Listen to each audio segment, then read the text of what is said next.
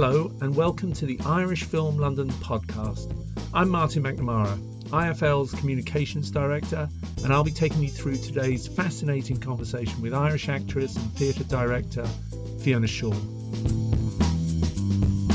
Fiona is a legend. In a career that has spanned 4 decades, she has conquered the West End and Broadway.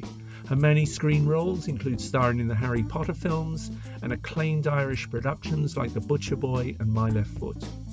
A new generation of fans are discovering Shaw from acclaimed TV productions including Fleabag and most recently Killing Eve, in which she plays the impassive MI6 boss Carolyn Martins. Carolyn? Here we go. I hear you've been very naughty. Have I? How thrilling. This is Mo Jafari, a very promising young agent, who I unearthed in Commons, of all places. Mo, Paul Bradwell. Paul was once the rising star of MI6 until he defected to the other side. I don't think the Foreign Office can be considered the other side, Carolyn. Don't you? I'm back now, with bells on. So we can hear you coming. Oh, we're always like this, aren't we? Yes, yes we are. It's wonderful to have that back on our screens again. Now Fiona Shaw has a new role. She joins Irish Film London as a patron. We caught up with Fiona recently and she gave us her take on the dramatic changes she has seen in the Irish film industry during her lifetime. Well, from what I remember, we had no film industry at all, really, for a long time. A few Americans would go and make things like The Quiet Man. I mean, that was really the highlight of it all. But when I was growing up, there were no films being made at all. I can't remember a film being made. There was a wonderful film made about the west of Ireland, about Arran. That was made in the 40s or 50s. That was a stupendous film. But other than that, there weren't any films. And then around the time that My Left Foot was made, which was begun on a credit card, and filming began on a credit card until, luckily, Granada Films came and paid for it, I think, at that time. It sort of got the optimism about making films in Ireland going. So that would be the late 80s. And then it sort of took off vertically in the 90s. And there seemed to be millions of films being made. But I saw all of that at a distance. I was already, had moved to London, so I watched with joy and envy as the Irish film industry took off. So it is, I mean, it's always been a verbal culture where people talk, and people still talk, and people talk. So it's very much a live culture. Film, one always associates with the cool hand of the camera, making beauty out of shape and visual pictures.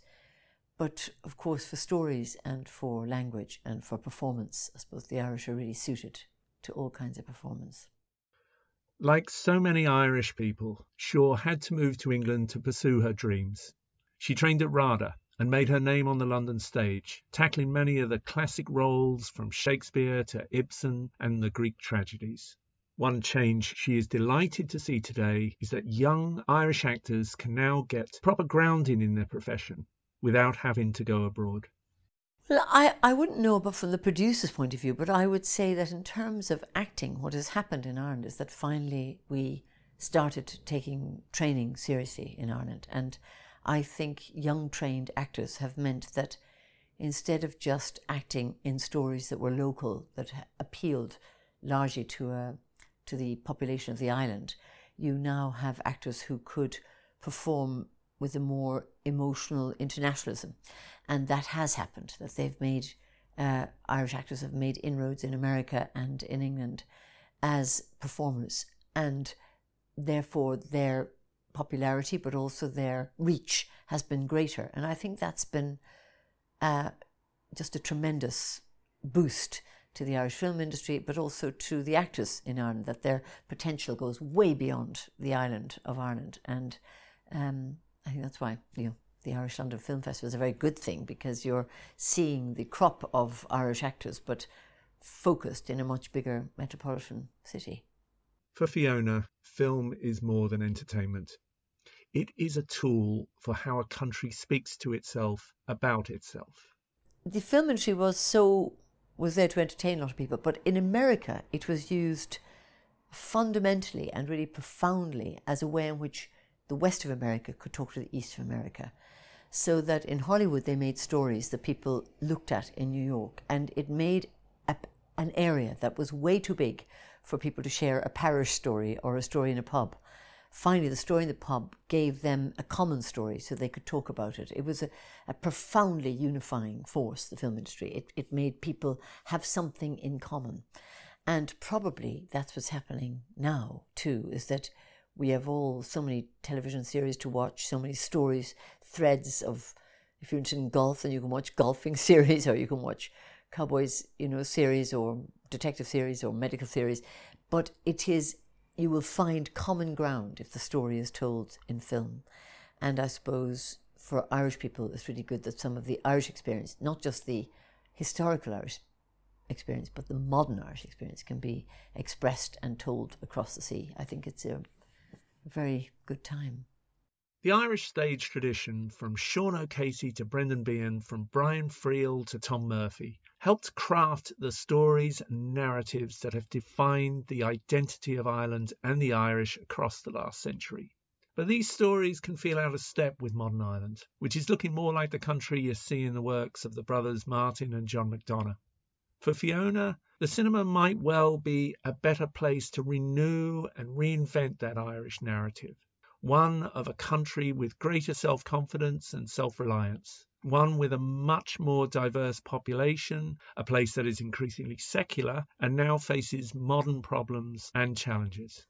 Yeah, I think, in my lifetime, when I became of age where I might want to become an actor, the storytelling, which is largely still being done in the theatre, was absolutely about the Irish story retelling itself over and over again. I still think they do too much of that they just tell what they call Irish classics. In fact, it's a way of reinforcing an identity. But the identity is long formed now, and hopefully even revoked and remade and refound. And a sleek, young, adaptable, well-educated population is what the population of the Irish people are now, compared to rather woebegone, hoping for a job, usually manual labour, and abroad and lonely. All of that's gone. But so there wasn't much future in telling any other story. And I was very interested in classic stories because, of course, psychically, they're much broader. Psychologically, they're much more in depth. And internationally, they're much more communicative. So, but there wasn't. We never did Greek classics in Ireland, or Shakespeare or Ibsen, so it was, I found over those years a great joy in going back and doing things like Ibsen or Shakespeare in Ireland. And I think that in some ways many people just avoided the theatre altogether and went straight into film. And there you're dealing with a language of behaviourism rather than a language of language. And they've done very, very well. Fiona is enjoying one of the most successful periods in a brilliant career, thanks in part to her collaborations with Phoebe Waller-Bridge. She reprises her role as the idiosyncratic Caroline Martins in the third series of Killing Eve, released this month. Are you ever going to apologise? I think I'm at a loss here. You really don't think you did anything wrong at all, do you? Your father chose our last house, and to be honest, I never liked it. But I lived there for years without complaint because I knew it made him happy. Life is just a series of trade-offs, Kenny, for all of us. And my job is no different. Now, you might disagree with my decisions, but I will never be able to apologise for them, and I would have thought that if anyone could understand that, it's you. Now, do you want fish and chips when you come back? Okay. That is sausage. Yes, please. Right. An example there of the exquisite script.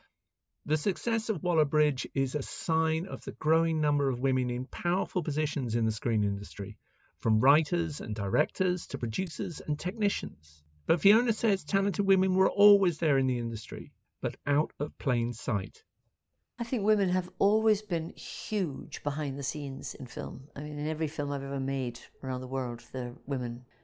But they were rarely in the positions in charge. I think what's happened is perception and confidence, but also role modelling, obviously. But there were always huge amounts of women executives in America. But as I say, I think now that you can make films with much smaller groups of people, the gender equality is definitely improving. Probably women still need the confidence, which is practice. So everybody should be allowed to practice. I think you can't just expect women to be exactly the same as their male counterparts who have been making television and film for 30 years. They have to be allowed to run a unit, to run a film unit is quite a big thing. The camera is still very much a male-dominated area, and that's partially tradition and partially physical, I think. So, got to be able to be in charge. Yeah, but they're getting there. The Cork-born actress joins Irish Film London just as we celebrate our 10th anniversary. Irish Film London usually runs a short festival of Irish film as part of the annual St. Patrick's Day celebrations in the capital. This year, sadly, we had to curtail our plans and move this festival online. But we are determined to come back with our Irish Film London Awards and main Irish Film London Festival later this year, with Fiona helping us celebrate our 10th birthday. We asked Fiona what it was about Irish Film London that made her decide to become a patron. It's a very good moment to be part of the moment, because I think Ireland is really having a moment. It has leapfrogged from being a struggling country to an absolutely empowering and powered country.